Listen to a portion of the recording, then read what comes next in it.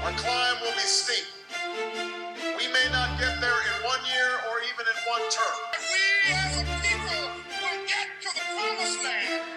I promise you, we as a people will get there. And whenever men and women straighten their backs up, they are going somewhere, because a man can't ride your back unless it is bent. I'm not worried about anything. I'm not fearing any man. Welcome to Everybody Mad, the podcast where nothing is off the table, facts are currency, and at some point everyone will feel uncomfortable. This is what happens after. Welcome to Everybody Mad, the podcast. To kick it off, and it's going down in the...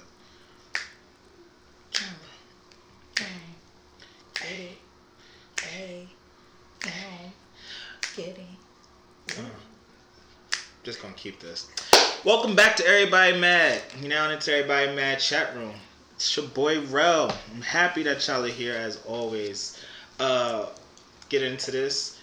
Always remember, email everybodymadpod@gmail.com. IG, Facebook, Everybody Mad Pod, and on all major podcast streaming platforms. Everybody Mad. So I'm in the chat room this week again with a guest. And I'm gonna just real quick say that I'm gonna get back to, just some solo content myself. But these conversations have been great, and I'm so happy that they've just organically come together. And so I'm gonna have the guests introduce themselves in a second. But I think y'all are in store for a live conversation about a topic I don't think we have enough, interpersonal conversation about, if I'm honest. And so with that, I'm going to ask you to give your name, age, dating status, location, and one interesting or unique fact about yourself. Okay, so what's up, y'all? I'm Day. I go by Miss Day. I am 34 years old. I am single. I'm from the South Bronx, and I'm Dominican. That is important. And an interesting fact about me? Is that it? Yeah. Oh, an interesting fact. I have a real crazy obsession with fruit. I really love fruit a lot. What kind? So pineapples are my thing. All right, I'm with it. I love pineapples. They definitely make you happy. So pineapples, strawberries, mangoes, kiwi. Kiwi is slept on, especially with kiwi. oatmeal. I haven't eaten it with oatmeal, but I do like Solid. kiwi. Kiwi is good. I grew up eating kiwis. Yes. Yeah. Kiwi's a thing. Just eating a kiwi. Yeah, for sure. Yeah, especially with a spoon to make it easier to scoop Oh it out. no, literally cutting a kiwi and Really? just eating it from there, or not even cutting it, just eating a kiwi. Really? Yes, I'm eating a kiwi. You're more island than I am. I'm not even island. That's the interesting really? part. Yeah, that's crazy. That's crazy. Literally just wash it off and eat the kiwi. Yes. Nah, I have to peel the skin. I do peel the skin, or at least I cut the top off and then I use a spoon. That's what I'm saying. Of the way. Cut the top off and then just go from there, or just eat around like an apple, because I like apples. Ooh. Do you like the skin on apples? Yes. See, I don't. I like to cut the skin I could off. fuck up a red apple in a hot, quick. So, okay, levels, because I'm more of a gala apple girl. Yes. Okay. You are? Okay. Yes. Because it's definitely gala, and then what's the next one? Macintosh? Yes. Is that what it's called? Macintosh? Like that, yeah. And then that Smith green apple. I don't like those Granny Smith apples. I like them. So I used to not like them, and then I was living in Ohio for a little bit, and that's what got me onto them. Okay. I was just like, y'all white folk. They're not the gala apples to me tend to be the sweetest. They are. No, they are. I think that's actually a thing. I think they are the sweetest ones. They have this real fruitiness. Yes. Agreed. You real. crunch into and you yes. hear the and you're just this is an apple. No, for sure, for sure. This is definitely gonna keep the doctor away. Yes, this is different. It's this is even though I don't even want to get into that, but yes, this is good. Right. And then pineapples. Oh man, I can go get a whole pineapple, cut that mug up, and just have a whole two bowls of pineapples and go through that maybe a day or two. Living my best. Oh, I love pineapples. I love pineapples. They are this soft, juicy fruit. Yes. High in flavor. Yes. And It does so much for the skin. Yes. Like it's just the magic fruit. It just it does is so a much. really yes. I love Okay, it. I like that. Mhm. All right, that was cool. That look at that. I love just bringing different people on. These are again holistic conversations. That's what I said. I'm happy these conversations have come together. So what are we talking about today? We're talking about reproductive health, justice, and Dobbs versus Jackson, or what many may know as the reversal of Roe. And this conversation for me is professional in terms of just some of the work that I've done. It's personal in terms of the overarching relationships and friendships that I have. And so I'm happy that I'm able to be joined by someone who has a background and is informed in this conversation as well, because I think it will make the conversation educational. Mm-hmm. And this is an educational based podcast. So make sure you're telling your friends to tell a friend and share their shit. Share. But then also, just in terms of the nuance that's necessary for this conversation, because I said we're going to talk about justice, just the aspect of reproductive justice and what that is. Right. And so, tell me, how do you feel overall about this country's culture as it pertains to reproductive health? Let's start there. Yeah, so I think that this country is so far behind, it's ridiculous. Tragic. Because even when you start it from the grade school level, our educational system isn't even talking about sex health, right? Or sex ed. Yes, that's factual. It's almost like you have to, it's a privilege to learn of these things. You have to live in a certain school district, have a certain area code, be in a certain demographic, financially or color, right? To be able to have access to that type of knowledge. So we kind of have to start there. We have to start there with the lack of sex education. We have to move over to the fact that we had a whole HIV epidemic that happened, right? And that is still happening. Let's make that very clear, because HIV did not go away. Absolutely. And we had this whole discourse of the whole 90s, early 2000s. And from there, the bullshit and the rhetoric and the nonsense that spewed from the HIV epidemic, and how it was the gay disease, and then it was a black disease, then it was a poor gay black disease, right? All of these then affected the LGBTQIA community in the sense that lesbian women statistically are the least demographic to checked for pap smears. So you can be cisgendered, and you're more likely to get checked for a pap smear than the minute you classify yourself as a lesbian. These are just facts. This is just health facts, right? So now your sexual orientation is putting a label on your health. And now we're stepping into a space where the government has now decided that we're going to give the states their right to decide what you should do with your bodily autonomy. We can't even have the conversation where it's actually affecting women. The way this country has set up sex and sex ed, we now have to make it more inclusive, which I have nothing against. I don't, right? Everybody deserves to be heard and deserves justice and agency. I'm with all of that. But when we look at reproductive health in this country especially, it is affecting black women. That is who is dying. That is who's going to get served time. Those are the people who are most likely going to lose their medical licenses, right? That's who's getting hurt. It doesn't, on a larger scale, yes, it does affect the they, them, their. Yes, it does. But when we're looking at black maternal health, we do it a disjustice when we don't talk about it as a sole entity. Yes. I think we have to start looking at the conversation around solving issues for the black community. Yes. In a very specific, targeted way.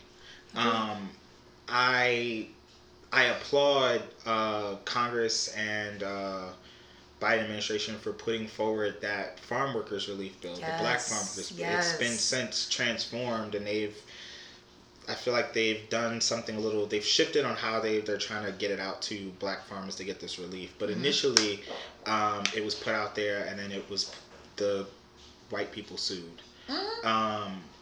Per usual, because they want to keep us in food deserts. But those sort of reparative efforts are necessary. Yeah, and it's inclusive of the conversation around reproductive health. And that's where reproductive justice comes into it, because the justice aspect is fighting for that recognition of needing a specific, a targeted approach to understanding black women, and the impacts that racism and sexism have had on their abilities to prosper, and that includes reproductive health. That like literally, it's corely essential. Thank you. Historically, we've been able to see and understand what happens when one bears child, right? And the change in trajectory that has. It doesn't say that it's not possible. But it changes. It makes that climb even harder. Right. Whereas without child, we understand and recognize key differences. And so yes, it is absolutely necessary that we start to look at it from a direct standpoint of like they're impacted. Directly, most impacted. We are. I mean, the numbers show. Yeah, right? we talk about mortality rates of black women in terms of pregnancy, giving birth. Birth rate mortality. So the birth rate mortality, if we break it up into like number percentages, it said that if 5 women get pregnant and 3 of those women are black, of the 5, all 3 will die. Like that's that's like where we're at, right? And I like to put it in those numbers for people, because it paints a very clear picture, right? Like you can't sit here and tell me that that's an appropriate survival rate. So you're telling me that this doctor who took a sworn oath is now possibly going to kill me? And then the conversation then becomes, what weight does that doctor really bear, or is it the medical institute in itself, right? Because the textbook that these children are learning, because that's what they are, children, these medical students are learning from these textbooks is dated. It's completely dated. And Texas has shown us that. Who else showed us that? Louisiana showed us that. If I'm not mistaken, Montana showed us that. So it's like, what are y'all missing? That really becomes the question to ask, right? Because the post-midterm election showed if you talked about abortion, you were getting a seat. That was the winning ticket. Abortion was the winning ticket. To the point that even Trump right now is like, I told y'all Republicans, y'all were bugging. And to have this man tell y'all that y'all are bugging, y'all know y'all are bugging, right? And it becomes the conversation of, when do you respect my fucking agency? Like... And so that's why I said I'm happy. We don't have these, I think, conversations, in the interpersonal, aspect, because I do believe that there is real space for men to be, as a part of this conversation. Like I remember when it leaked, when the decision leaked last year. And I talked about it for myself on I think maybe on Facebook, that men were quiet. And a number of them were like, well, I didn't think this was our space. This is not our, our, conversation. And I was like, no, it is. Because all you have to say is we shouldn't tell somebody what to be doing with their body. Yeah, that's powerful in itself. That statement alone is powerful. That's it. There was this whole court fight last year about people not being told to get vaccinated. Yes. Yeah. Can we talk about that now? Huh? And it was literally, oh, don't tell me what to do with my body. Heck.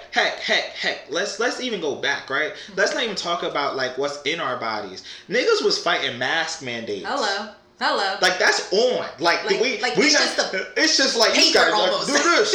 Just put it over your face and just and it wasn't even like, and the crazy part about it was they wasn't even mandating like you had to have a specific type of mask. No, you just had to have a mask. You just had to have a cover your fucking mouth That's and ear and your mouth and your nose. Cover. Literally, that's all you had to make sure that was done. And y'all were fighting school And- systems. Yo, Y'all were it was going to wild. governors' homes. Y'all were sending threats to the White House over it for what? For a mask? Like, we're not even talking about what was going in one's body. Like, there was a whole entire movement around mask mandates being wild, and then that mask mandates being a violation yes. of my American rights. Yes, Remember that one? That was it. And then we had then when the vaccine came, it was that. But then it got quiet when it came to taking away abortion access, which is interesting, right? Because I say I can see both sides, because I can see where a man would feel uncertain or maybe uncomfortable to speak in maybe a woman's space, right? Maybe that's the old... Okay, sure. Maybe that's the old idea they took on, okay? I'll give you that one. But it did so... This post-Dobbs world that we're living in, right? Like, it affects all bodies. It affects all bodies. Yes. And I argue to an extent that it's going to affect black men the most. And just like it's a weird thought, especially after me coming off saying, black women are dying at the highest rate. But the way some of these laws are being passed in certain states, there's actual felony charges that are coming with this. Mm-hmm. Now, when you look at the white coat, if you look at percentage of black doctors, we do like to say that most black doctors are women. But when you look at it outside of big cities and you start to look at rural areas, most black doctors are men. Most of these laws that are coming with felony charges you feel me? Most of these laws that are coming with felony charges and a doctor losing their right to practice are coming from states that are in rural areas. Rural United States of America, right? Ohio's a very good freaking example if y'all want to look at that. So when you start to look at it from that space, that's our black men. That's our black women now dying from a natural birth, right? Like to give birth is a natural thing. Like no matter if you can or cannot do it, the idea, air quotes, the idea of a cisgendered woman is to be able to bear child, right? Is to be able to carry. That is the most natural thing, just like menstruating, that a female's body is supposed to do. Okay. So if we're just taking it from that, not to say I agree with that, but to say if we're taking it from that basic ideology, that makes right? sense. It makes... Black women are dying from something natural that their body is able to do because doctors are not fucking saving their lives. That's just what it is, right? Now we're about to lose our black men back to the legal system. The very black men that did the right thing, right? They went to college, went to med school, did residency. Now they're fucking doctors with their coats. And now you're putting laws in place where this black man is now about to become a fucking statistic.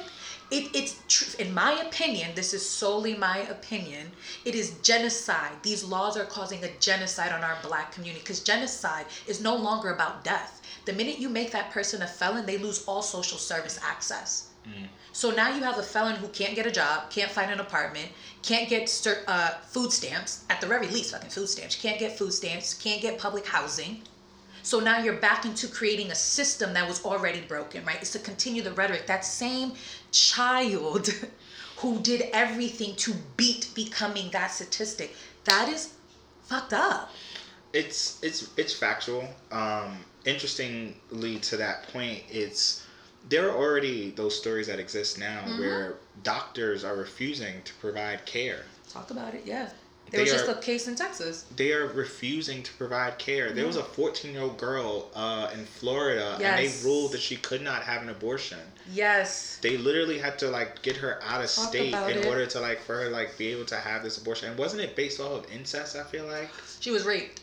She was raped, and they still forced that child to bear a child. There was another case in Ohio where the young lady had her abortion in a legal state. Came back to Ohio, and then they tried to prosecute her. I've heard, yes, there are a couple of cases now in a few different states where it's those are taking place for one convoluted reason or another. And so, like, I agree, with you from before about, like, men may feel hesitant to talk in a woman's space. And so here's the education I would offer to that is you don't have to say much. You literally just have to say, it's kind of wild that they really want to tell women what to do with their bodies. I don't think we should be making laws or making rulings that tell women what they got to do with their bodies. Period. I love that. That's spot on. That's so spot on. That's so and you know how easy it is to come up with that sentence? Think of yourself. It's wild that they're telling men what to do with their bodies. I don't think they should be making laws and rules that tell men what to do with their bodies. Where you said men, just put women. Like, it's just right. This rhetoric ain't hard. Just change the subject. It's okay. And it's necessary. And people may ask, well, why do I have to say? Because, like, we have to recognize that these impacts are on all of us. Yes, it does. We talked about it on the therapy episode. With a mental health practitioner, that these things are connected. Like, our issues are. The things that we're traumatized by, how we then show up in the world is all connected. And it's primarily in this modern day connected to racism. Yes. Followed by sexism.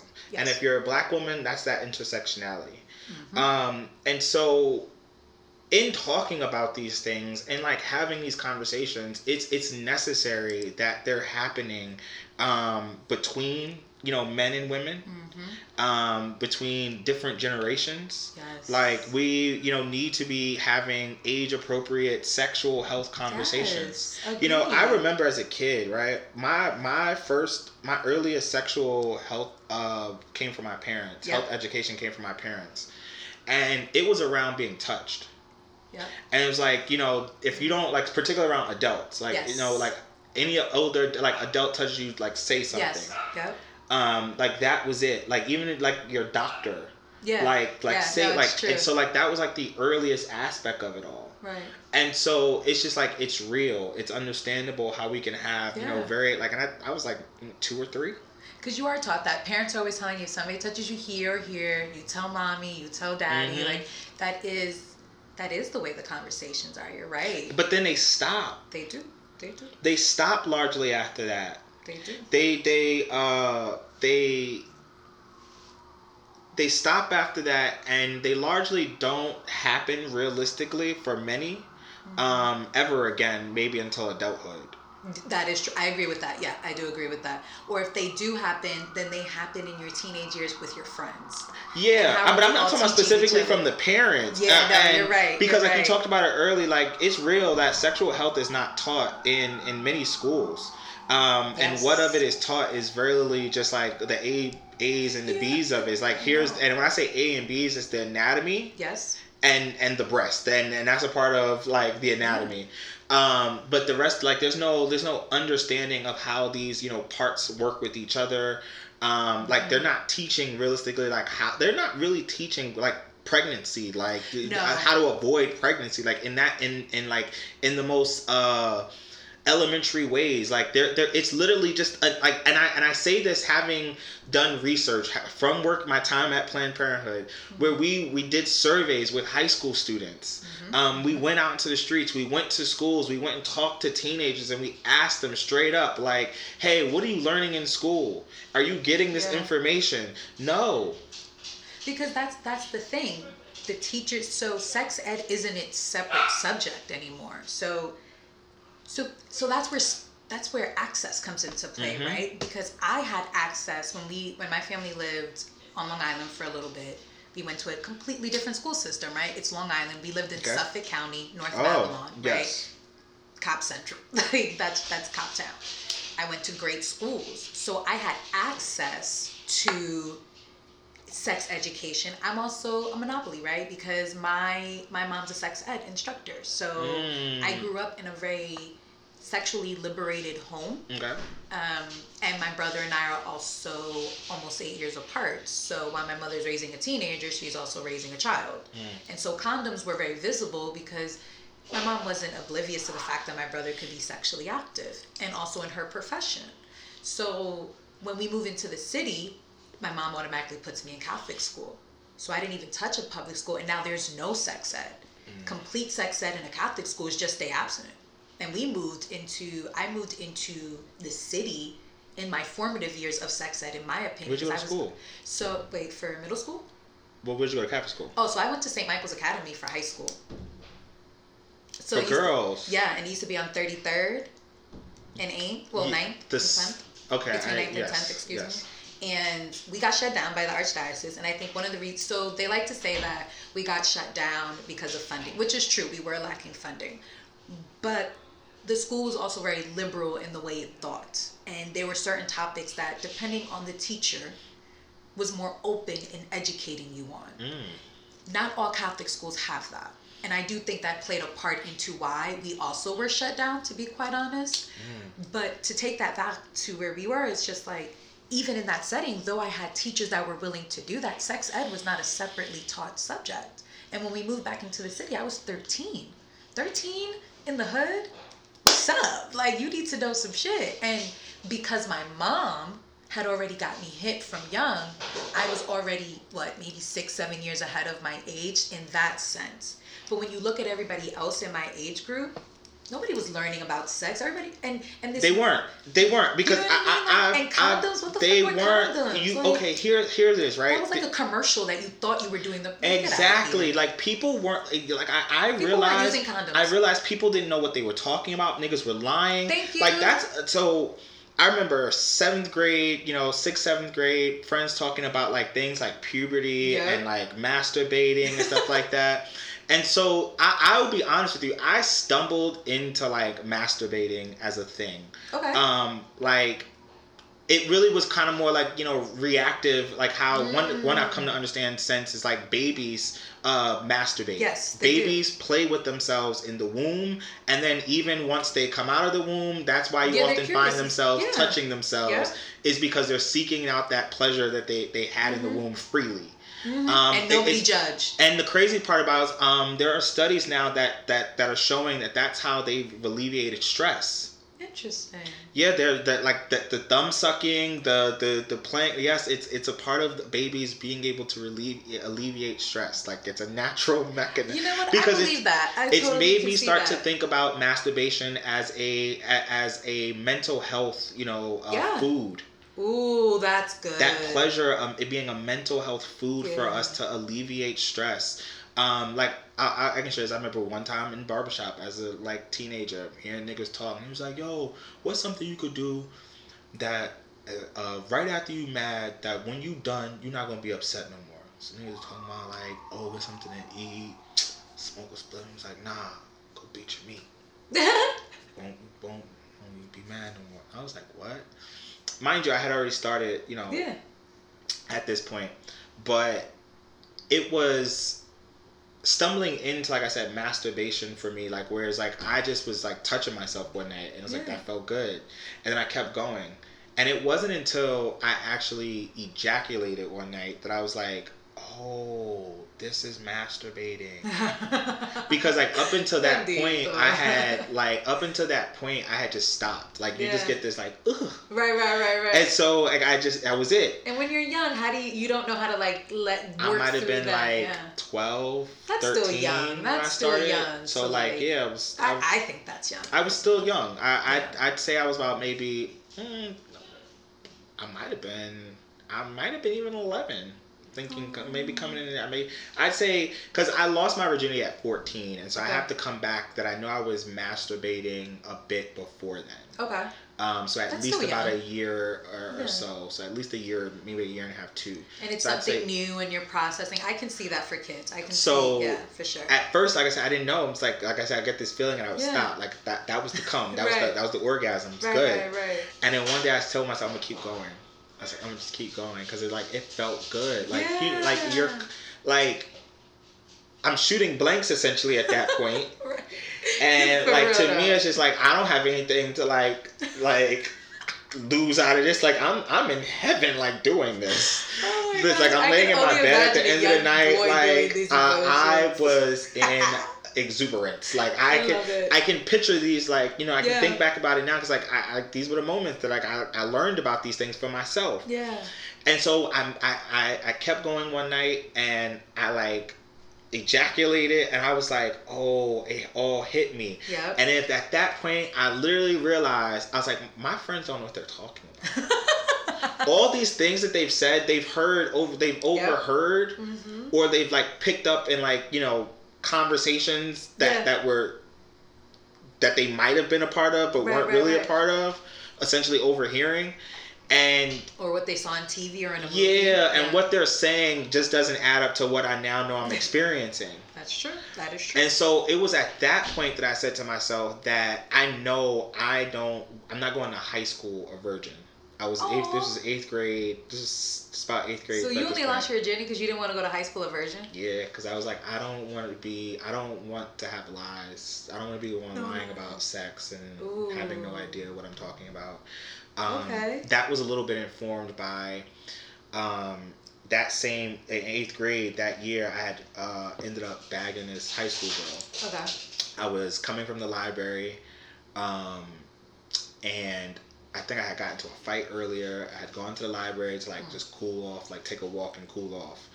Yeah. And coming out the library, she's asking for directions and shit. So we start talking. That's such an old school way to pick somebody up. So we exchanged numbers, blah, blah. And then I'm going to basketball practice. And I'm just like thinking about it. I'm just like, yeah, I'm not going to, like, it wasn't talking to her. I was like, I'm not going to high school a virgin because then, like, I don't want to be lying. Like, I want to be able to know what I'm talking about. And the interesting part about it is, like, I feel like a number of, like, just the people I know, you know, just thinking about, like, stories like that, I don't think a lot of people, you know, walked into high school, you know, being, you know, sexually active. There were, you know, a number, but I don't think so the vast most of us were sexually active walking into high school. No, I would agree with that. Yeah. And so, in a number of different ways, like you realize that, like, you know, your middle school friends just have no idea what you're talking about, and that's age, that's youth. Yeah. And essentially, you know, coming into high school, we're not too far removed. So it's really not until like maybe sophomore, junior year do people start to get some more understanding as teens. Agreed. But it's you putting yourself out there. You have to be willing to ask questions, and most teenagers don't want to ask questions because they're embarrassed, right? Yes. There's like, you don't know what you don't know, but you're also embarrassed about not knowing what you don't know. Exactly. It's a catch-22 like, for kids. We've all been there. The other aspects of sexual, like, health education I got from my parents were, you know, my mom's like, don't bring no babies in this house. Yeah, my mom was big on that. Don't bring no babies. I'm not taking care of them. So unless you ready to get a job and provide, don't bring no babies in this house. So I was real, like, that was a sticking point to me. Yeah. But that also came with, if you need condoms, if you're having sex and you need condoms, just come and ask me or your father. We'll give you'll get them for you, or give you some money. Like that, that came with it. And it was those two pieces that came along with it. That's good, because that's perfect, actually. Because I would say mine definitely came with the same notion. Like, my mom was just like, we're not doing babies. Mm-hmm. You're not doing babies. But my mom's biggest fear, I think before babies, it was catching like a STD or STI, like that. Because my mom worked in the field and in the community, for her, it was just like, babies can be taken care of. My mom's saying for that was, everything that glitters ain't gold. Right. And that is a whole fact, because even as an adult, I still hold on to that, okay? See, that was my mom saying for that. And that's how I understood it. It's like, everything that glitters, like, so, like, be careful. Like, you have to be careful. You have to be careful. And I will say, as a teen, there were some risks. Like, I largely used condoms. But there were those moments where, like, condoms broke, and, like, you just kind of like took somebody's word for it. Yeah. Keyword word, because when did we really start testing? College. Right. It wasn't until college the first time I got That's how most of us are, though. Most of us were not getting tested. Granted, I was getting tested, but that's because my mother crazy. The average teenager is not getting tested in high school. And even then, my mom was only making me get tested, because I was late in losing my virginity, right? And the only reason my mom made me get tested was because she wanted to scare the shit out of me. Like, the fear of waiting for your results, even if you know you ain't do shit, is nerve-wracking. It is. Right? And, like, regularly, every 3 months, my mother had me get tested once I turned 16. And it was just like, it became so routine that even as an adult, it still stayed routine. But to piggyback off of that, I don't think that's everybody's routine, right? And that comes down to things like access. And access isn't just, at that point, money.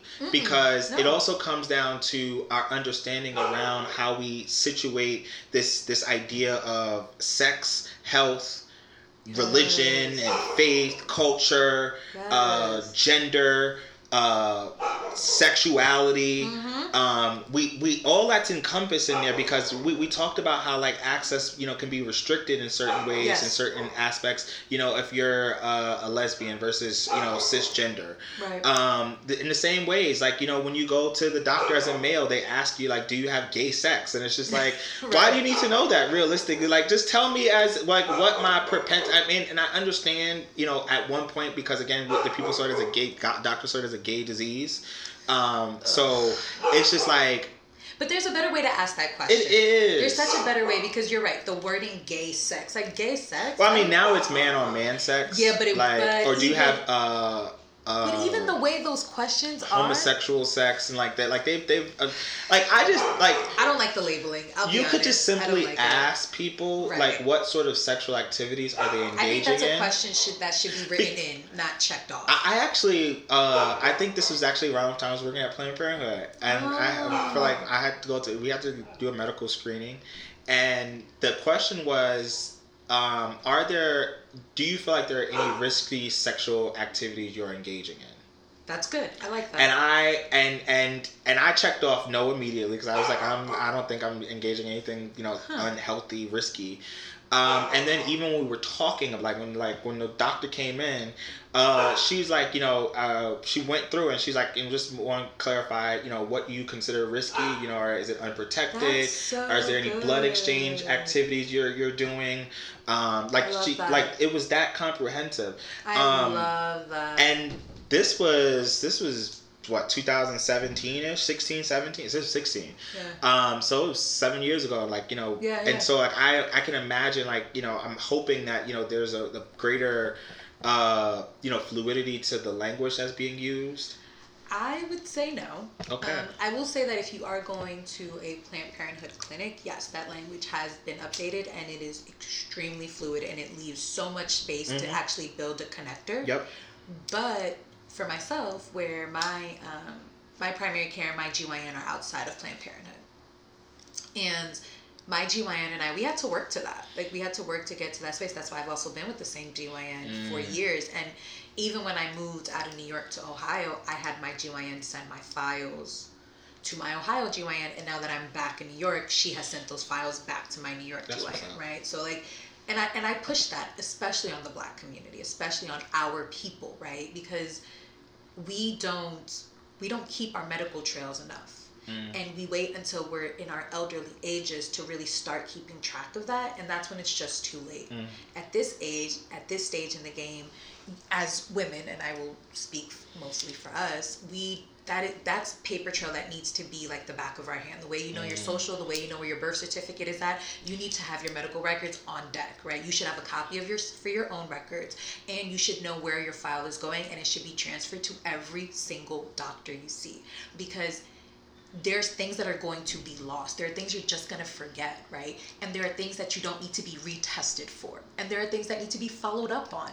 Your next doctor needs to have a clear picture of that. And unfortunately, your word isn't enough.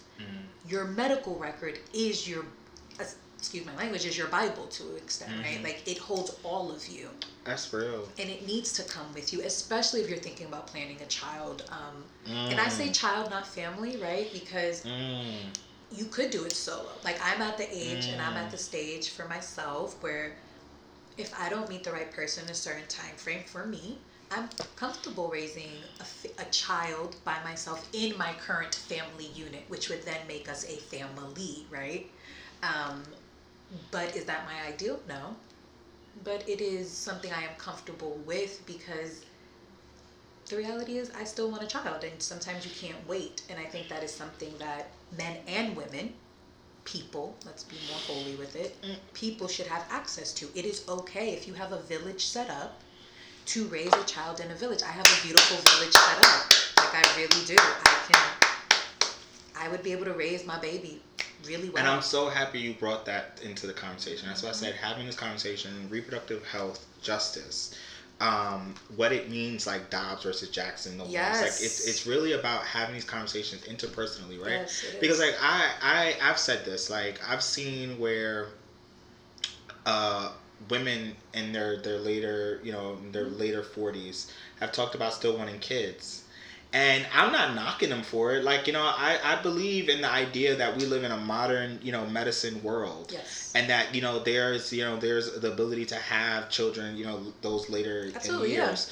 Yeah. Successfully. Yes. Successfully. Yeah. Healthy. For sure. For sure.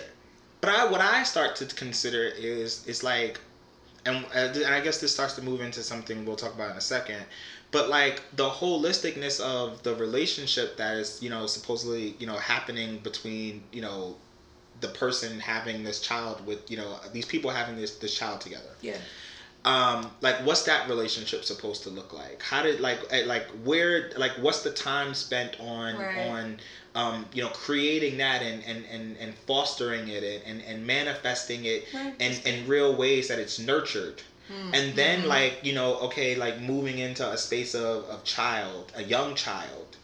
And then that does start to put you up there in later years, right? Yes. And then so it's also just making sure that you as the parent can, be there. And that's why that village is so important. Yes, exactly. Ensuring that that offspring, that child has community to be able to develop, that they understand that they have a voice. That they have agency, what that looks like. Who's supposed to give that for the security of navigating life? So those are the things that I think about as you talk about having child and giving birth. What's co-parenting to look like if that's the sort of setup and dynamic. Have these conversations and let's have them earlier. So much earlier. Let's not wait till we're 2 years in, then we're gonna start talking about that. A friend of mine posted something today about optimal age. I forget how the initial post was framed, but it was framed around age to have a kid, and somebody said 18, 19, and I was like, 25, 26 is given optimal. And I realized that for myself, having moved past that I was like, yeah, that was the point. I should have did it at 25, 26, because by 30, I'm good. By 30, I rounded into I'm good. It was just 29, that it started to bubble up. Okay. But by 30, it was this is okay. I'm fine. Okay. I'm team no kids. Yeah. But 25, 26 gives real optimal. You're not fully into your career, but you're not, that's so new, regardless whether you went on directly on the grad school or not. You've had some years post college or just some post high school to do some things in life. Right. From there, Hopefully. because most people at the end of the day, I'm sorry, most people having kids, particularly when I say this, black people, even in our 30s, having kids, you're still figuring it out. You're really still figuring it out. Regardless whether you want somebody, there's no handbook to have kids. I'm talking about all of it, the life aspects, whatever. So having hindsight being this 2020 thing that we talk about, is 25, 26 was really given that was the optimal point. However, I did also say that the friends that had kids right after college, they working on teenagers, and so I know they're happy. So more power to them. But let's start having these conversations earlier. I agree with that. I do think we need to have the conversations earlier. I think we also need to have the self-conversations earlier, right? I think I lied to myself for years thinking that I wanted to have children. I really did. And then I was just like, I don't really want these kids. And then for years, I lied to myself that I didn't want kids. And I keep saying lie because it is a lie. I didn't give myself the chance to give it just an option. I didn't have to say yes or no.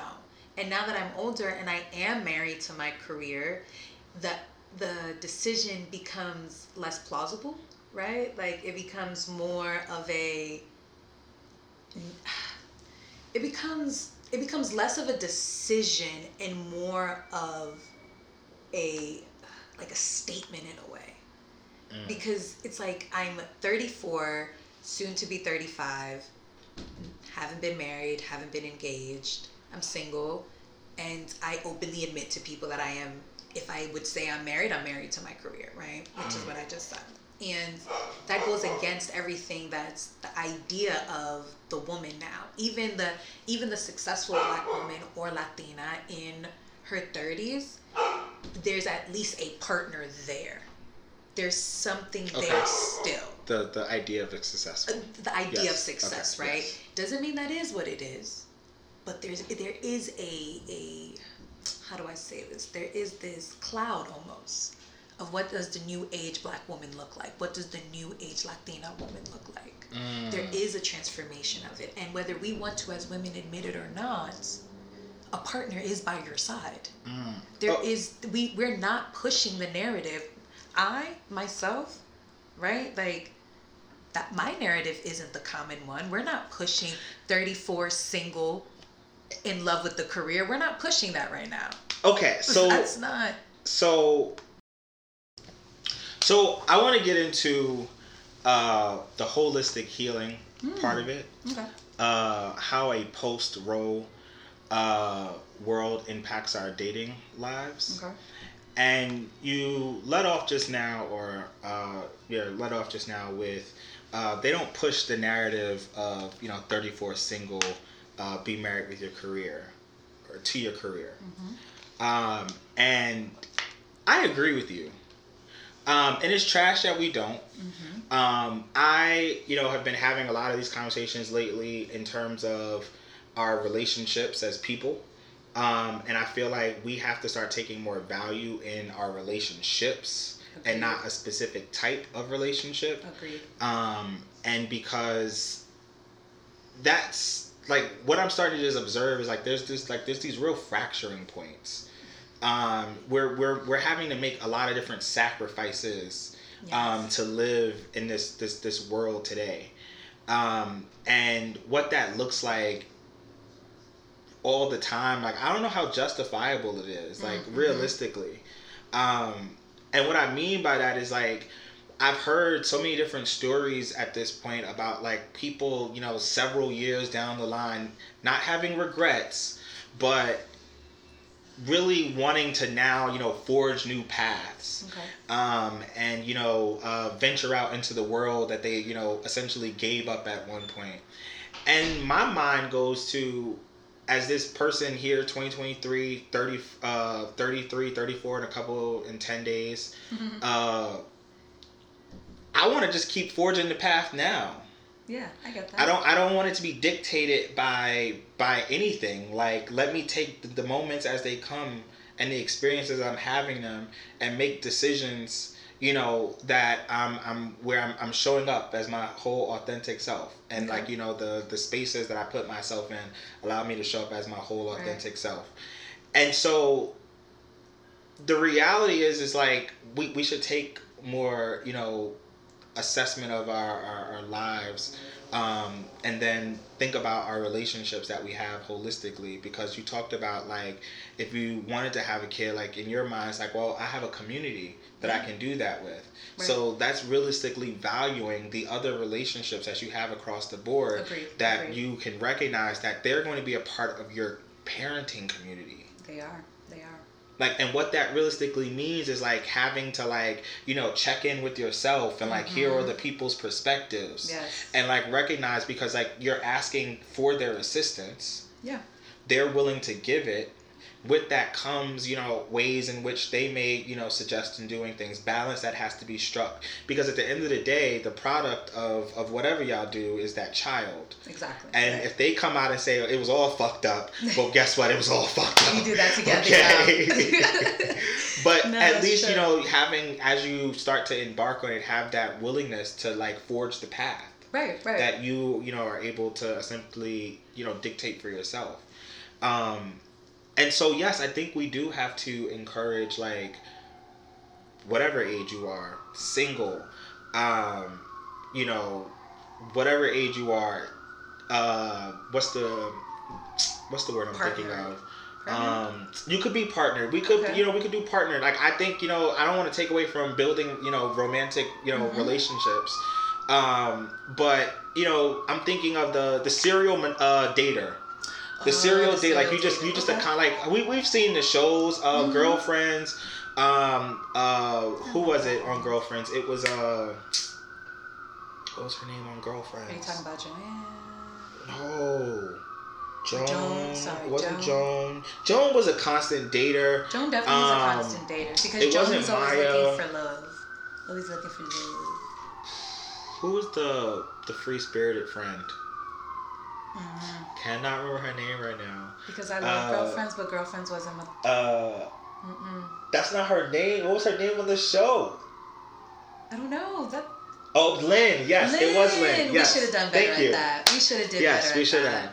Like we did earlier, we could have Googled it. We could have. Thank you, Jasmine. Yeah, appreciate shout outs it. to you. Shout outs to Jasmine in the room now. Thank you. Appreciate you. She's not really here. Jasmine's such a common name. Like, nobody knows what Jasmine is. But she just saved us, so shout outs to her. Shout outs to her. Thank you. Appreciate it. So yeah, Lynn was a constant, date. She was a serial dater. And so like, it's okay.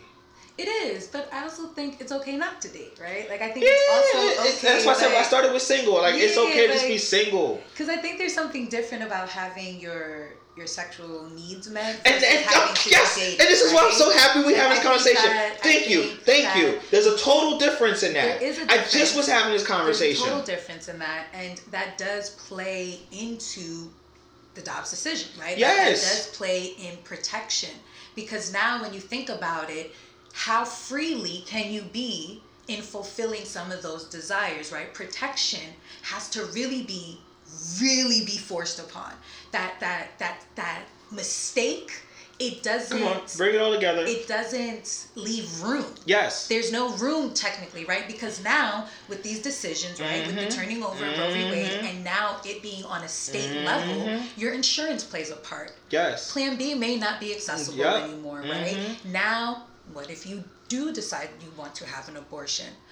Will you need to cross state lines to get that abortion? Do you have the finances for that? What if you are someone who already has a child? Do you have childcare to help you in this if you decide to do that? Do you have transportation, right? Like, all of these, when you live in a metro city, which the train is accessible, Uber is accessible, that's not always accessible in rural spaces. It becomes harder to have space to date freely and to accept, right? Accept the idea that you don't have that freedom, you don't have that luxury. That is a privilege. If you live in a state that has not overturned Roe v. Wade, if you live in a state that has not overturned, that is a privilege. Yes. It is a privilege for you to date in that state. Absolutely, and that is something that has to be recognized. It absolutely is. And the reality is, like, even if, like, or if you're in one of those states that has now overturned Roe v. Wade, you have to then, like, look at it, like you said, like, there's a difference between being single, dating. There's a difference between, in all of that, getting your sexual, needs for sure. and,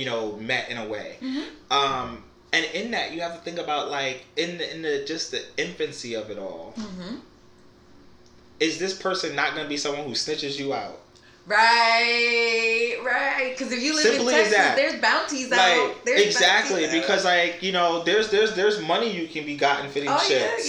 Yeah. No, they got it for sure. Like, that's the wild part about it. It's just like, it's we live in this weird space now. However, right, here's the flip side of it, and this is why I said earlier, like, more men I think should be a part of the conversation, because it's not a negative, but it's a reactive step. Yeah. Because when Texas passed their what was that 6-week abortion ban, which came into place prior to the Dobbs decision, but was another step towards creating the space to overturn Roe. So they were striking up a number of different avenues at that point. More men, like, literally in, like, the preceding, like, I think 6 months, like, the number of men getting vasectomies shot up. Yeah, it went up like 150%. Yeah. Yes. There were a shit ton of men. Yeah. Like, and I've talked about it for myself for a while, of going to get a vasectomy. So like, I've in my mind committed to, like, taking those steps, because, like, for me it's just like, I don't want kids. Like, I can do that. This is fine. And in particularly having, again, worked at Planned Parenthood, like learning more about vasectomies is like, they're reversible today. And so, like, another 5-10 years, which I don't want them. I'm good. Like, I'm not doing the baby stage at this point. Okay.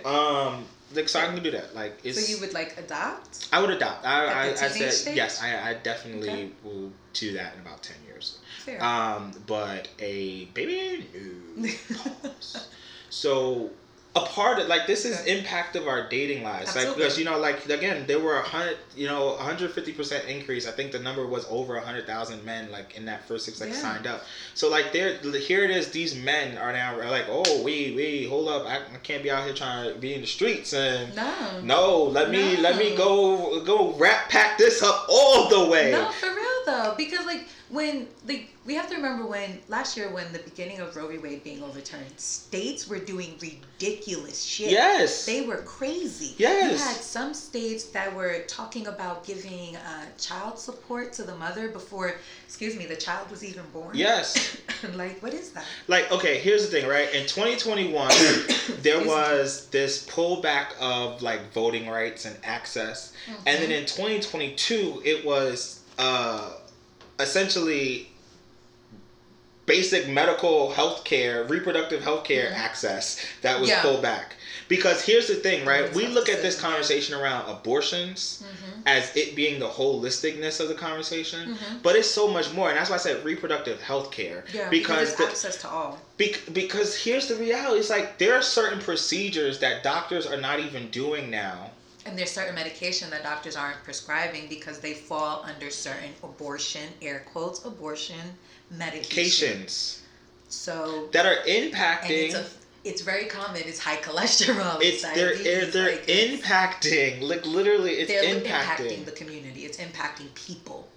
It's impacting all. And that's why I was saying, like, it isn't, when we look at reproductive health care, we can't look at it from a space of it just affecting women's bodies, right? We do have to look at it from all bodies. Yes. But when we do break it into subgroups, we are able to pick up more data to understand what demographic of people need more help, right? What demographic of people are going to be mostly affected by these laws that are passing.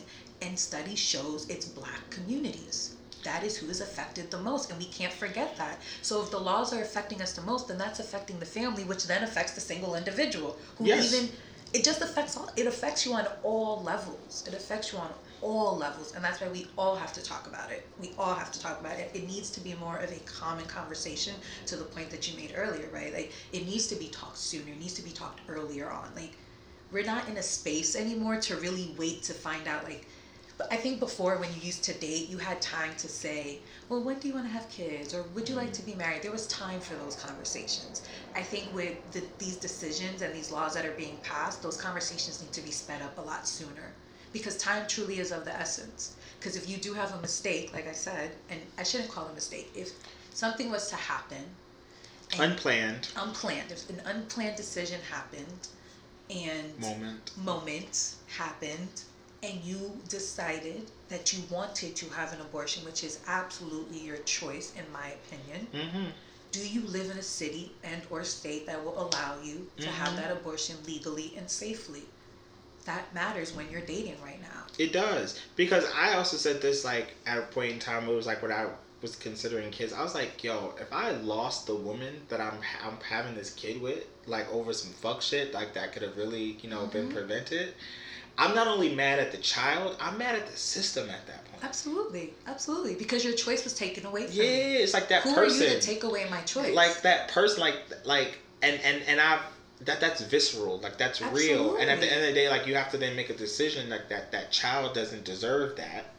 The child does not, because the child, if we're going off of that, the child did not ask to be here, right? So if the child didn't ask to be here, and you're making the decision to now you're being forced to raise this child, well then now, if that's the case, if I'm going to be forced to raise this child, then we need to set up parameters where I can afford to raise this child. Yes, that too. Because most people, studies show that 56% of abortions, 56% of abortions that are happening because people are in the poverty level. Yes, yes. That's something that's been covered for years now. You feel me? Like, come on. The interesting part about it is they still lack a ton of access, but they do make up a great share of those seeking services. Given and the crazy part about it, come to learn actually that number is representative of not first time moms. Mm-hmm, exactly. It's representative of moms who already have at least one child in the home. And so the real reality is like as men, again, like why it's necessary we're in the conversation is like I said, like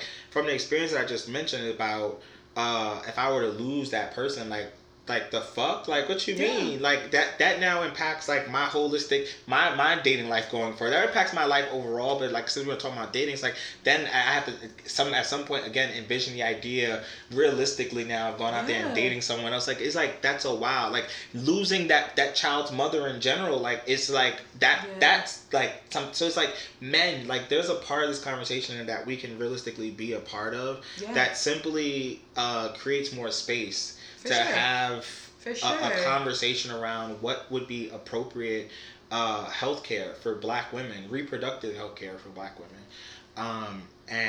but I also think there needs to be a conversation of what does healthcare also look like for men in a reproductive space, right? Because there is a space that if you do decide as the man as the co-parent in the situation, right? Because I like to go off of the scenarios of people not being together because so often we don't talk about just two people growing apart but still having to raise a child. Yes, right? We don't. And if both parents are making a conscious decision to step up and be present for this child, what does healthcare look like for that father, right? Like we don't talk about Black mental health in a child space, and what does that look like from a parent? Paternity leave. Paternity leave is non-existent. Paternity leave, if you are working at a company that gives paternity leave, they are absolutely a fast-forwarding company. Yeah, it's privilege. It's a privileged space. And this is part of the conversation that we have to have in terms of, like I said, like how it impacts our dating lives. Because like, again, like what if you are engaging, with someone who like you's like, they don't want to have a child. Yeah. And you as the guy understand that, into the situation, okay, she doesn't want to have kids, like, and an unplanned moment happens, like we just said. It's like, are you then stepping in as well and being a part of the services and the resources that are needed to facilitate, this sort of the space where she's like, okay, I want to go have an abortion, like, right, pill, because like whatever, for plan B, like what, like both, like yes. And so like we do have to start making more space for these conversations. And then I think there's also a space to be had in those unplanned moments to where people can step out, men can step out. Oh yeah, absolutely. I think we do have to create that space for the conversation where it's like in that moment, particularly where those conversations are had, where it's like, oh, we don't want any kids, and it's like condom breaks or something. And kind of breaks something like, and you in that moment decide, hey, you want to just, keep it. It's like you don't want to go get a plan B. Oh, okay. Like recognize that then that he should be able to take a step back and say, okay, I don't want to have, a responsibility in that, because at that point, we can understand that it takes two. I think that's touchy, though. I think that's a fine line because... It is, because the decision should have been made prior to us having unprotected sex, right? Well, no, like I said, unplanned moment where the condom broke. Yeah, but like, all right, like the condom broke. The condom broke, and that's happened. I think... No. And at that point, you're like, step out, bro. You just don't. You don't. I think that's not a fair way of engaging with one another. If we're able to just simply say, I can change my. You're able to change your mind. There's nothing wrong with changing your mind. No. It's not to say you're not. No one's not saying you can't change your mind. We're not. Minds can be changed. But what we are saying is that, or what I'm saying, I should say, is that what you're speaking of is absolute privilege. Because as the woman, I don't get to step away. No, you can. You can go get a plan B. But Wait, so are we talking about, so let me understand this. So these people have gotten pregnant off of an accident. They had sex. And she's the condom deciding broke. to keep the baby, but he doesn't want to have the baby. Essentially, they had sex. The condom broke. They could go get a plan B. Let's put it at that point. Like they haven't even. She can go get a plan. He can go get a plan. He offering to go get a plan B. Mm-hmm. They got some new one called Julie. Yes. I just saw an ad. It was done with a black woman who I know, you know, so I'm just pushed that. It's called Julie. You can look it up online. It's the pill. Listen, make sure there's more access. I believe it's more affordable as well. Like these are real things we just need to know about, right? So like the condom broke. They could go get a pill, right? Mm-hmm. He's willing to go do what he got to do to get this pill, and she's like, you know, I don't want it. I just want to, you know, just keep it. Okay. She's entitled to have changed her mind. I don't see anything wrong with that. She's entitled to say, I just want to see where this goes. If I end up pregnant, I end up pregnant. If I end up pregnant. Whoa, what are we playing around with? What do you mean if I end up pregnant? Because the condom broke. They weren't intending to have a kid. Like so neither we're one of them play Russian roulette.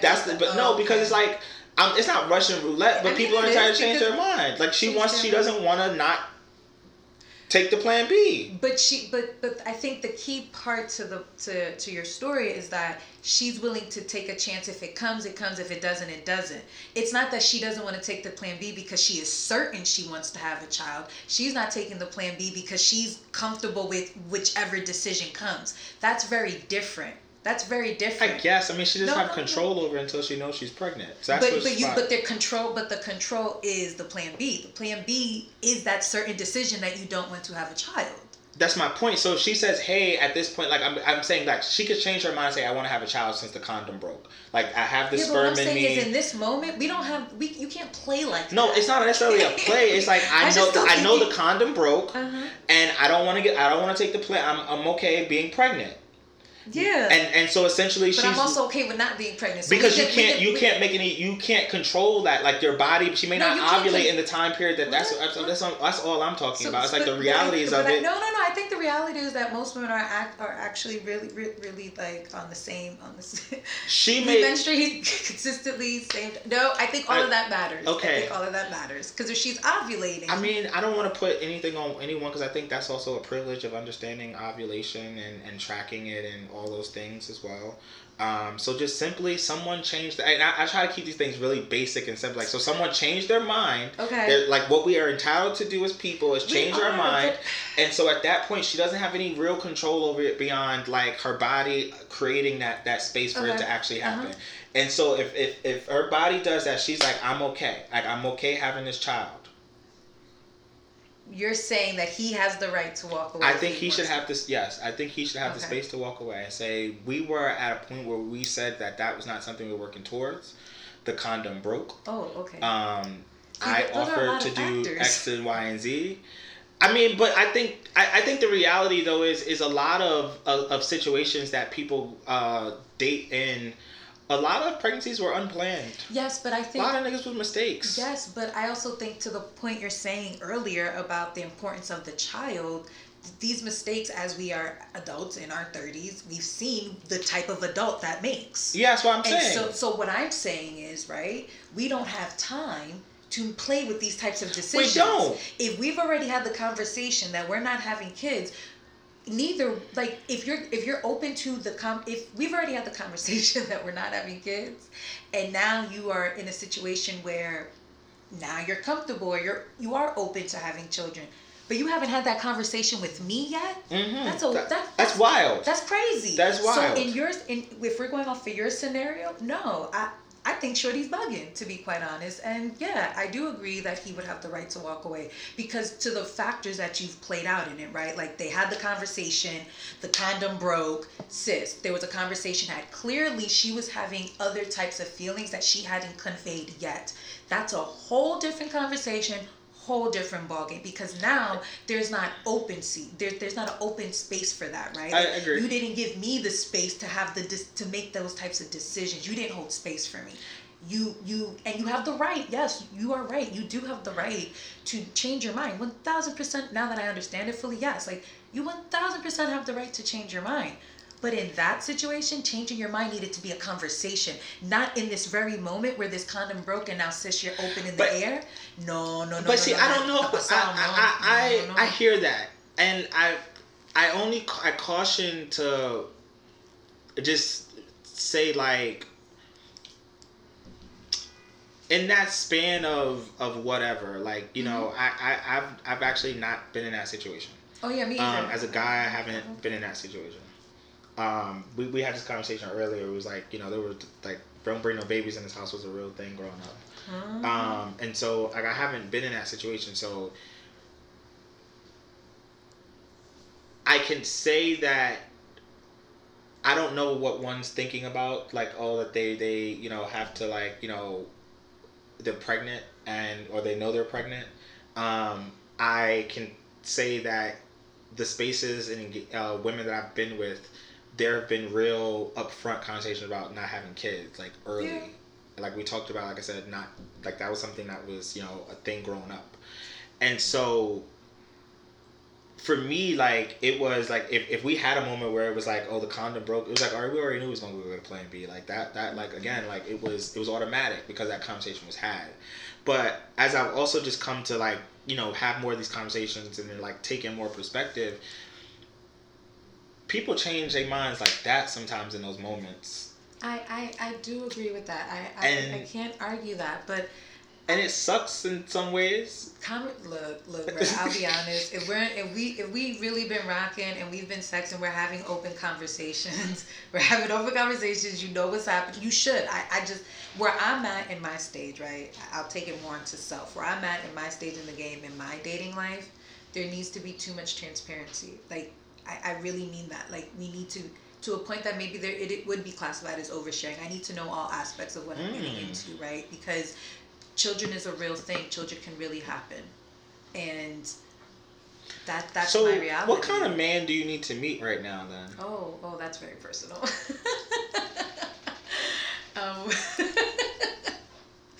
That took me back. Ooh. Oh, what kind of man do I need to meet? We're talking about impacts on dating lives. Mm-hmm. I think that's a real question. I think that right now I'm just single. Okay. And I am enjoying dating very much. Okay. I can say that I'm really learning how to date in my adulthood. Okay. Being secure in my career, being financially stable, right? Like, knowing my interests and hobbies outside of work, really knowing myself. I'm enjoying dating at this stage. So to answer your question, I don't think there's necessarily, I need to meet a certain type of man. I'm open to a certain type of person. Well, that's what I was getting ready to ask. I wanted to go there next. And I specifically asked about man for the idea of child. Like, yeah, but child can also be with women for me. So that I was going there next, and so I definitely used to be a little different. I used to have a different mindset about that, but as I've gotten older, I can see child with women for sure. I can see myself. Okay. So then, I go back to something I talked about before in terms of expanding our value of community and what our relationships look like. Because in other situations, like, right, that community could also look like a sperm donor that's known, a man that you know as well. Okay. Potentially. I'm talking about like general generic situations. Oh yeah, of life. For sure. Like actually, community our communities are. That actually works out really well. Like, I do have a couple of friends that they have a community. He's not the community husband, but he is partnered as well, and they had a baby together, and they are raising the child. It's actually a friend of mine in Ohio. They're raising their child in one big community. And it's actually really cool how, because there's been more kids added. I hope that's appropriate to say, but they've had more children as a collective, and they're raising these children and these kids are really cool kids. Like, they have really cool interests. They're eclectic. They're funny. They're smart.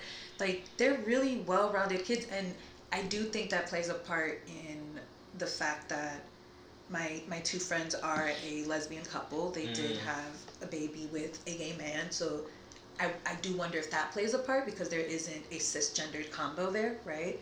But they wanted children. My two girlfriends wanted kids, and it just made it easier. Now they don't all live together, right? Like everybody has their own homes and stuff. But what's really interesting about them too is that my girlfriend carried their baby, so they have a baby together, right? My girlfriend and one of the male partners, and then she carried the male partner's baby. So now the male partners have a baby that is theirs. And it's all legal. They have paperwork for it to protect everyone's rights, right? Especially in Ohio. But it's beautiful, to your point. Like, your community doesn't necessarily have to look like that, but I have seen that more common in the LGBTQIA community, where it is a partner that is still close in the community, and it is more, I think it's safer in a way. I shouldn't say more, but I think it feels safer.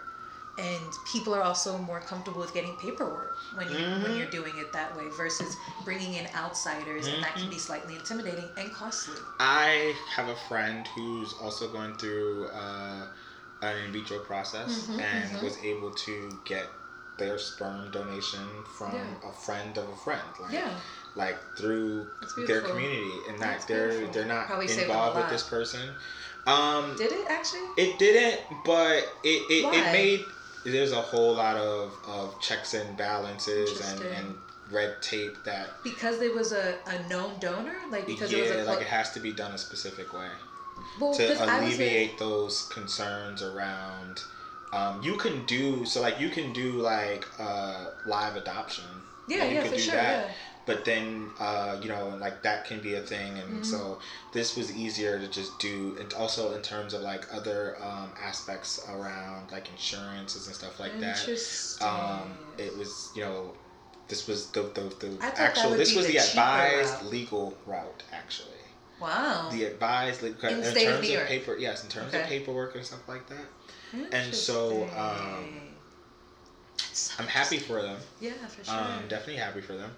But it's like those sort of things, and like people do it in a number of different ways, but like in terms of like just ensuring that everything is done so that again there's down the line there's no issues, and again these things can just there are a lot easier to access in this day and age of the internet. So consult the lawyer, and like it costs a little bit. Sperm banks are not the best, man. So we've heard about how sperm banks lack black sperm donors. They're non-existent. Yes, they were literally offering up, different, promotional gimmicks essentially to get more black men to donate sperm. I would say I considered it in college, and it was a thing. It's like you get paid to do it, like a couple $100. I'm like, oh, I can go jerk off in a cup. But then I was thought about. I was like, I don't want to like have random kids out there that I have no idea about. And it was just like your moral compass. No one a moral compass. I honestly don't want you to ever come find me. Wow, I take that all the way back. Moral compass? Don't come find. Like that's not the deal. Like please do not do that. Like that's not the deal. Like and I just like and then you're gonna pop up one day and it's like I wouldn't like the reality is I wouldn't necessarily think that I would have an issue with like you engaging with me at that point, but it's just like I don't want it. Like I don't not engaging with me at that point. Like I couldn't. No, I'm dead serious. Like I don't want. Like no. Like because I did not sign up for this. Yes, I didn't. Like I just like that just. No, because like now, like I definitely have to. Like no, like now unless you're gonna put all the work in to create this space. Unless you're gonna put all the work in, and then at some point it just clicks with me like, okay, cool, you fine, I'm gonna fuck with you. Like, and I don't have no gauge to what that looks like. I'm gonna be honest, I have no gauge to what that looks like of me wanting to fuck with them at that point. But I just like it was. So what if it was like more than one kid? Again, this is why I did not go do it. Like this was exactly. This is why I did not go and jerk off in the cup. What if you had twins? It's just why I did not go and jerk off in the cup. Would you accept twins? No. Hypothetically? No. This is why I did not. Like, it was why I didn't do it. It was like, I'm not jerking. Because twins is like a one-off. I feel like you wouldn't be able to turn away twins. Cool? Like, oh my goodness. Look at my face. Double time. You know what I mean? No. I'm good. There's no, absolutely not. Like, it's because they're cool. Like, I can look, no. I've been interested in twins before. I'm good. Wait, what? Exactly. I've been interested in twins before. But did they look alike? Yeah. So you were... So how could you tell them apart? I mean, they have slight differences. Yeah, but I feel like most twins who, what would it be? If you look alike, are you fraternal? Identical. So if you're identical twins, I feel like most identical twins don't have a lot, like a feature that tells them apart. It's really like subtle. It really is subtle. Right. So when you were attracted to twins that looked alike, you just gotta like look at them like. And once so you were essentially in love with the same person, same face. No, you enjoyed the same face. No, because one was later than the other. Like this So is you a had different twins? Points. No. Not children twins. I'm saying you've dated twins. No, I actually didn't date the other. Wait, I was like interested. Like I just like the attraction, like for the. But how were you attracted to the other twin if you were just dating the other twin? It was like years later. But how do you know it wasn't the same twin? Cause I know it wasn't. Like there's like you. That's a valid question. You look at them long enough. Like you look at them long enough. Like I know a couple set of twins. Like and you look at them long enough, you can start to tell the difference. So you don't think twins have just like swapped? No. You don't think that's a thing? I think that's a thing. Maybe like I do early on. I think that. But I think like there's subtle differences like that you can start to see like between twins. Okay. Just like real subtle differences. I've never dated twins or found. I've never dated twins either. Yeah, I've never dated. I've just known twins and. I've known twins, but I've never dated one twins. And then found an attraction for the other. I just find that so interesting that you found the other twin attracted when you were just dating the other twin. I mean, if they look alike, it's kind of like simple to just. That's what I'm saying. It's the same person. That's what I've been saying the whole time. I guess, sure. But it's not the same person in essence. Like, they are two different people. Like, but you're essentially looking at the same face. So maybe. I don't think maybe, I okay. Because it's like it's almost like you're looking at the same face and it's like, oh, wait, maybe their personality leveled up. I didn't get that far with that, so it wasn't, That's can't fair. picture that. I would totally want to talk to someone about this. Like, have you dated twins before? Now, like, it makes it a thing. Right? Yeah, okay. Thank you. I'm going to add a thing to my kink list. Okay. Yeah, that's going to go on my kink list, guys. All right, so we're going to get out of here. That's a, wow. That's, any final words? Don't forget to vote. Oh, yes. Don't forget to vote. Uh-huh. Please vote. All the time. Please vote. Every election. Please vote. Every primary. Because, you know, we having several. And it's so, like... Vote in all of them, y'all. Yo, please do. Don't take them off. Please don't take it off. Please make sure you go, like, the primaries. Like, go and, like, they're important. They're very important. Like midterm elections are important. Yes, they are. I think forget that. I thank everyone who came out. I worked on some campaigns. PTA. And I appreciate the niggas that came out and voted because it was. Can we just talk about the PTA real quick and how important the PTA go ahead, is? Please. Because I just feel like people don't pay attention to our school boards, and y'all need to pay attention to who's on y'all school boards. Y'all really do, because they are making critical race theory is kicking our ass right now. Hello. Okay, they are using it as a weapon. They are weaponizing us. They are something literally critical race theory is being weaponized. Like, you got black men, black Republicans talking about how it's not necessary. Like, can we not? Can we not? Listen, go ahead. Let me not steal your soapbox. No, you can, because it really gets me upset. I'm not even gonna lie to y'all. Like, it truly gets me upset because. Really, you're upset about critical race theory? Like, really? Like, y'all really think critical race theory is really being taught in elementary, middle, and high school? Y'all really, like, y'all think that? You don't even know what's in your freaking textbooks at the high school level. Like, do y'all know that your textbooks are coming out of Texas, that they're changing the languages in the textbooks, that you are having your children, your nieces, your nephews, your grandchildren, your cousins, everybody is reading these high school textbooks that have changed the language from slave to servant, hop picker. Like, these is real facts, y'all. These are real facts, but y'all are focused on critical race theory. We're focused on a study that is only taught if you are specializing in it. Let's really make that specific.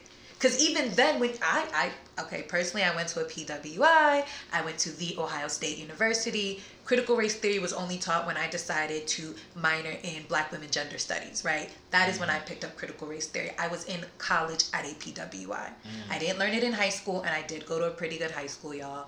I had really great parents that were pretty well-rounded. I ain't learned about no critical race theory in high school neither. I went to a damn good high school, so. Wow. And it's not like your parents were teaching you that. You feel me? Like, and that's why I mentioned the parents. But as a black child, you learn critical race theory. But like, you didn't know it was critical race theory. You didn't know it was critical race theory. No, we didn't call it that. It was called growing up black. Exactly. Like, that's what it was called. It was like, listen, it's they gonna perceive the black you experience. see your skin. They going like every black parent has this conversation with their black child. Is that hey, like I have this conversation with my dog. Ooh. Like. Ooh, wait, what? Yes, I have this conversation with my dog. It's like recognize that like yes, you're bro, like chill out. Like people are seeing you. Like his mom has this conversation with him. like do this with y'all. Like. No, because it's real. No, like it's absolutely real. Like, cause he's a bigger dog. He does favor a pit bull at times. It's like people's like seeing this. It's like, oh my gosh. I'm so scared. And then they crazy. Okay, I'm not getting into that. But anyways, black parents have this conversation with their kids, right? Because I grew up having had it. Like they gave it to me. Yes. Right? And it was like, oh, they're going to like see your skin and they're going to perceive you a certain type of way. And then there's the, you got to work 2 times as hard to get half or 10 times as hard to get half as much and all these other things. And then like interaction with the police and like, even other simple interactions of like when learning not to talk back in like, certain environments. Yes. Like the idea of like staying where you work at because you don't want to go somewhere else because like recognizing like black people don't have always these opportunities at to climb the ladder. So stay and plant roots and shit. No, leave. Go. Please leave every 2 years so you can monopolize your money. 3.5 at most. At most. And so we understand critical race theory from that aspect. What's being taught is simply assessing that we live in a world of other people, and that the realities of it is like you may have things that other people don't, and that in some ways whiteness has played a real role. Racism, which is white supremacy from that aspect, has played a real role in how some people have and others don't. Exactly. And we just need to be cognizant of that. Right. And the other real reality is like kids are able to learn and pick up this shit all on their own. It's like like it's not like I didn't think about some of this shit. It's just like it's how it informs how I decide to show up now and the work that I do now in terms of working in social justice and advocacy and politics. It's like like some of this shit didn't make sense. It's like we had a whole civil war. Okay, then we had Reconstruction, and then there was a Jim Crow. So wait, and then 65. But then it don't look any.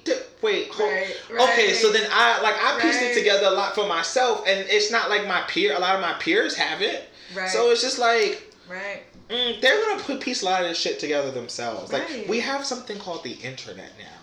And that's why if you don't know what's going on, it's because of your choice to be ignorant to what is going on. Yes, particularly that is those exactly of us with this access. Like we all have access. We all have access. A lot of us have access. No. Excuse me.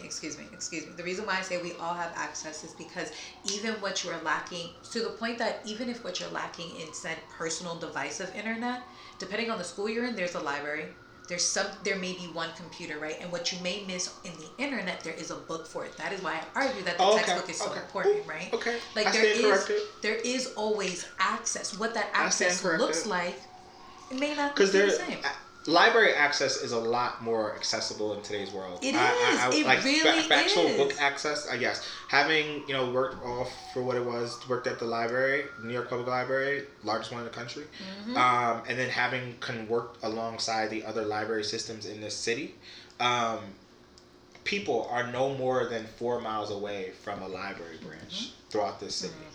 No more, and that's. I actually learned that at my current job. They put me onto that. And I was just like, I didn't know that was a thing. So it's nice to hear that from somebody else because I thought maybe they might have been gassing it. No, that's a real thing, and that really just informs our access. Like I've come to learn, like as an adult now, just listening to different friends.